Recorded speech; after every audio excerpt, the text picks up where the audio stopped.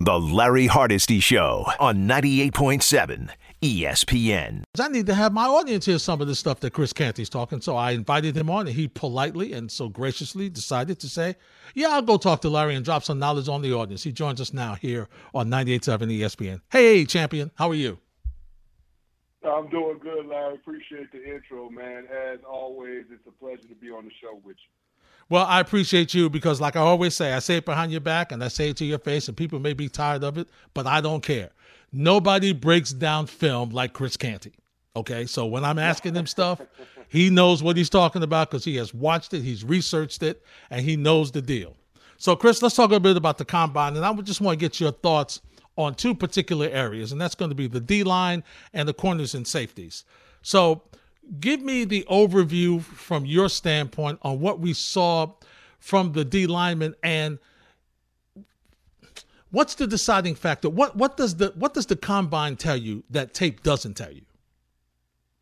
Well, here's the thing. I think a lot of NFL teams use the Combine to confirm the things that they've seen on film, and then some guys will flash in a positive way, and then they'll go back and take a second look at the tape just to see that they made sure to rate that guy appropriately. So I'm not quite sure that the Combine impacts the draft stock of guys the way that fans and media might portray it, but it certainly is a tool. It's more data points that you have on a prospect, and when you think about the stakes of these NFL teams, especially guys at the top of the draft, you want to make sure you have as much information as you can so you can make an informed decision.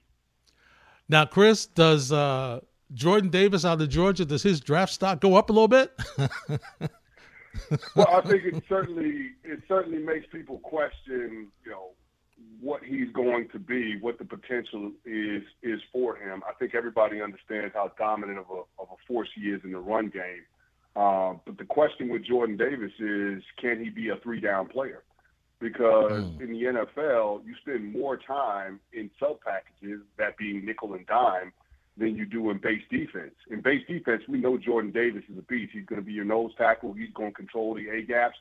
Good luck trying to run in the middle of that defensive front with him being the anchor. But when it comes to pass rush situations, can he develop enough of the tools that he's going to need in order to consistently collapse the pocket from the interior? That's the thing that we don't know.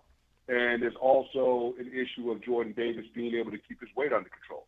He checked in at the Combine at 341, but when he was at Georgia this past year, he played at 360. So this is going to have to be something that you constantly watch with him.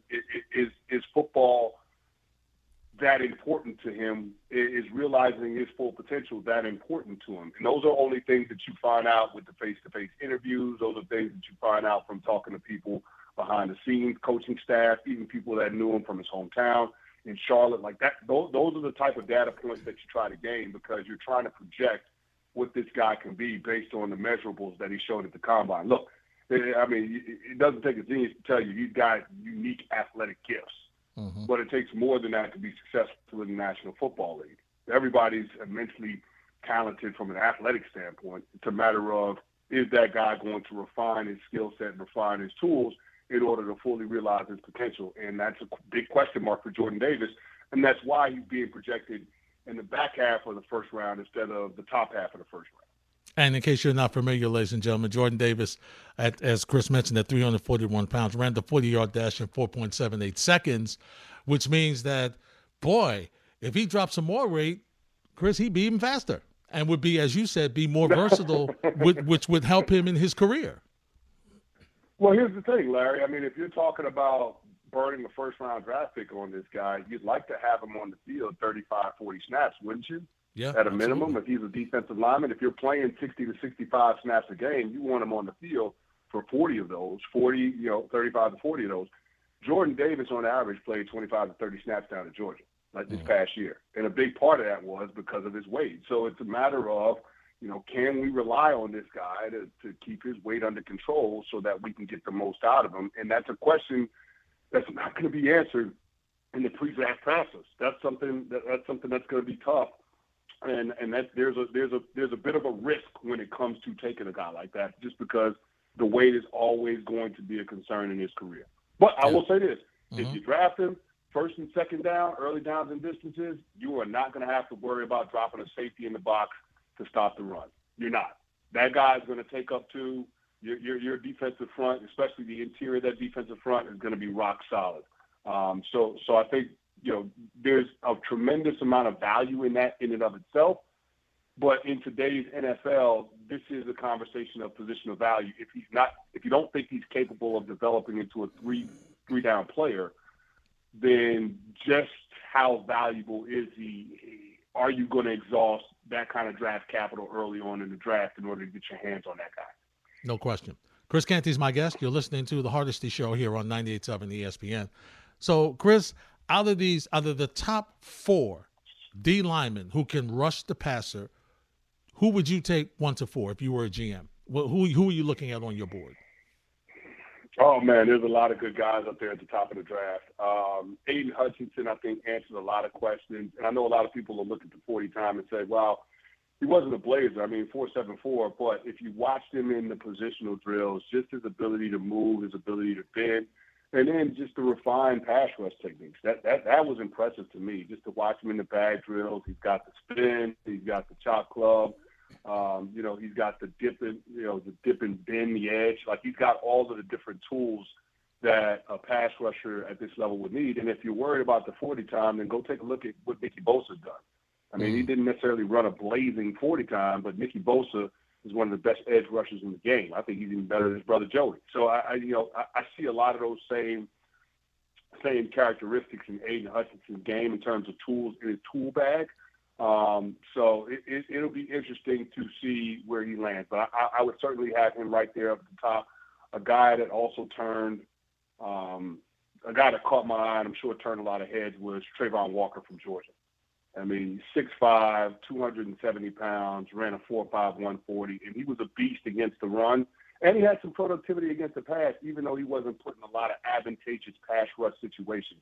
And, Larry, what I mean by that is, you're not talking about this guy playing the wide 9 technique. He played tight 5 technique, which is right on the outside shoulder of the offensive tackle. Sometimes he played a 4-eye, which is the inside shoulder of the offensive tackle. That's what Georgia's scheme called for. But this is a guy that found a way to be productive in the pass rush, even in being in those situations. So when he makes the jump to the NFL, I'm sure he'll have more opportunities to be able to burn the edge and to really put offensive tackles in space and be able to use his athleticism and get to the quarterback. The thing that I love about his size and what I'm intrigued by is because he's so big, I think there's an opportunity that you can kick him down inside too and put him over the guard, similar to what the Giants used to do with Justin Tuck. I think he has that kind of ability.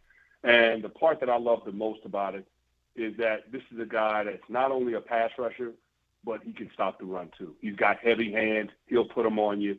And when he bows up to stop the run, he stops offensive linemen in their tracks. Like you can tell. There's a shock that he puts into those guys when he hits them. So those are the things that I saw on tape. I did not realize just how athletic he was until I saw his performance at the Combine. But he was already a guy that I thought would be a top half of the first round guy. And now I think he's probably going to break himself into the top 10. Fabulous. That says a lot. That says a lot, Chris. That says a lot because you know what it takes and that versatility. Listen, today it's always been, but I think even more so in today's NFL. You got to be versatile with your ability and rushing the passer. If you can rush the passer and stay on the field and still be good against the run, you make more money that way, Chris. Well, Larry, as my old defensive line coach, Clarence Brooks, used to tell me, you got to earn the right to rush the passer. Mm-hmm. That means you got to stop the run on first and second down. And so if you put them in long downs and distances, second and long, third and long, that gives you an opportunity to do what all defensive linemen want to do, which is get after that quarterback. And I think Trayvon Walker certainly is a defensive lineman in this class that, you don't have to worry about. You put him on the field. He's a 4-down front kind of guy. So you're not going to see him in any odd front defenses, but he's a 4-down guy. He's a 4-3 guy. But you put him on the field, and you don't have to worry about him. He's going to be a starter for a decade plus. And I think there's a tremendous amount of value in that for NFL teams. Chris, I know you're watching your former team, the New York Giants, make some moves. They cut a couple of players. We hear through the rumor mill that they're trying to move Saquon Barkley. We're hearing about saying that Daniel Jones is not guaranteed. They're looking to bring in another quarterback. Just from what you've seen and what you've heard, and you still have, great contacts within the organization, are they on the right track early, what you're seeing from them, to make the changes that are necessary for them to get back to where they belong? Well, they got to get their salary cap under control, and it sounds like that is at the forefront of Joe Schoen's agenda. And I think Brian Daboll is right in lockstep with him. I think this regime is coming into this situation with clear eyes. They're going to be realistic in their approach, and this is not going to necessarily be a one-year turnaround. There's always the potential to have that lightning in a bottle type of season, kind of like what we saw from the Philadelphia Eagles this year. But I don't know that you can go into this season expecting that if you're the Giants, and it certainly doesn't feel like that's the all-season strategy for Joe Schoen. So I would say, Larry, from that perspective, they're on the right track, and they're considering all possibilities, like the fact that Saquon Barkley being traded is not off the table. I think that's a good sign, because this organization is not going to continue to be held hostage by some of the decisions that were made by past regimes. And so we know that, John Mara is a big Daniel Jones fan. He wants to support the kid properly, but I also see that this regime is not necessarily allowing Daniel Jones's, standing with the organization to dictate how they move forward. They're going to get good football players on this team. They're going to do what's in the best long-term interest of the program. And so Dave Gettleman's all-in approach last year didn't work. It failed, and now I think they're dealing with the ramifications of some of the decisions that Dave Gettleman made in a responsible way. And that's what they should do. Yeah, no question. And listen, in defense of Daniel Jones, I mean, Chris, he hasn't been able to stay healthy, so you still don't really know. And when you have a regime that's not married to him because they didn't draft him, they're looking to bring another quarterback in here and make him earn it. And there's nothing wrong with that. He needs to show what he can do. Well, listen, I mean, we're talking about the Philadelphia Eagles, and people are saying that there's a possibility that they could be aggressive this offseason and trade for a quarterback. So, I mean, Jalen Hurts took that team to the playoffs. Jalen Hurts has done more for the Philadelphia Eagles in 1 year than Daniel Jones has done in his 3 years with the Giants. So, I root for Daniel Jones. I think he has a lot of the physical tools that it takes in order to be a successful quarterback.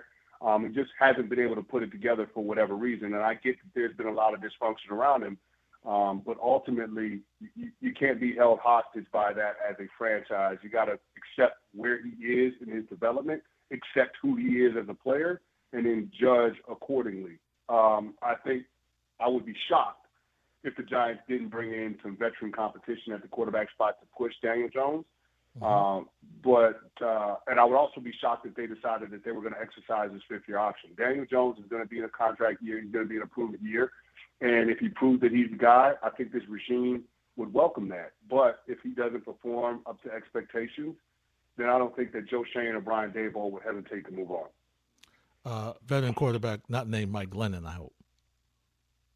No. There's a guy up in Buffalo that's a free agent. We'll see what ends up happening with him. Brian Daboll and Joe Schoen have got ties to him, so we'll see what happens. But I'd be surprised with all the veteran quarterbacks out there that they don't take a look at one of those guys and bring them in. Chris, how are you dealing with this Lakers situation, man? Are you okay? How are you holding on through that? Well, I mean, listen, it was all right last night when LeBron dropped a 50 and beat the Golden State Warriors. But Golden State is a team that's lost 8 of their last 10, and they're a different team when they don't have Draymond defensively. So it's hard to take a whole lot out of that. It's certainly a team that's underperformed, and I don't know if it's necessarily going to get any better in the short term, which is going to lead to some tough decisions this coming summer. So we'll see what happens, Larry. I'm not holding my breath with it. They're going to be in the play-in tournament. From there, we'll see where it goes. But I think the ceiling for this Lakers team, if they do get the postseason, is going to be a first-round exit. So again, as a Lakers fan, this is not the year that we anticipated. The Russell Westbrook situation hasn't been a fit like we thought. Anthony Davis hasn't been able to stay healthy. I guess we should have expected that, but didn't. So it's not good. It's not a lot of good things, and that's surprising to say about LeBron James and that team. As a Laker fan, which is more frustrating, Westbrook or Anthony Davis not staying healthy? Anthony Davis. Yeah, by far, right? Because Russ was brought in to be that third guy. Anthony Davis was supposed to be the guy that LeBron James was passing the torch to be the guy for the Lakers. And that's not the situation. You can't trust him to stay healthy. I mean, Charles Barkley calls them street clothes for a reason. He spends more time in street clothes than he does in the uniform. So, it's disappointing. It's frustrating. So I try not to talk about it. I mean, I guess as a Lakers fan, the thing that I have to look forward to the most this basketball season is the documentary that HBO is coming out with tonight called Winning Time. Yeah, talking about the glory days of Showtime. I mean, that's what we have to look forward to because it's not what's going on the court right now. I tell you, that's the versatility you get when you listen to Chris Canty Monday through Fridays from 3 to 7 on ESPN. And I didn't even want to make him angry and talk about the lockout because he's looking for his Yankees to make some moves too. So I touched him just enough with the Lakers. I'm not going to push my luck. Chris, continued success, my friend. You know what, Larry?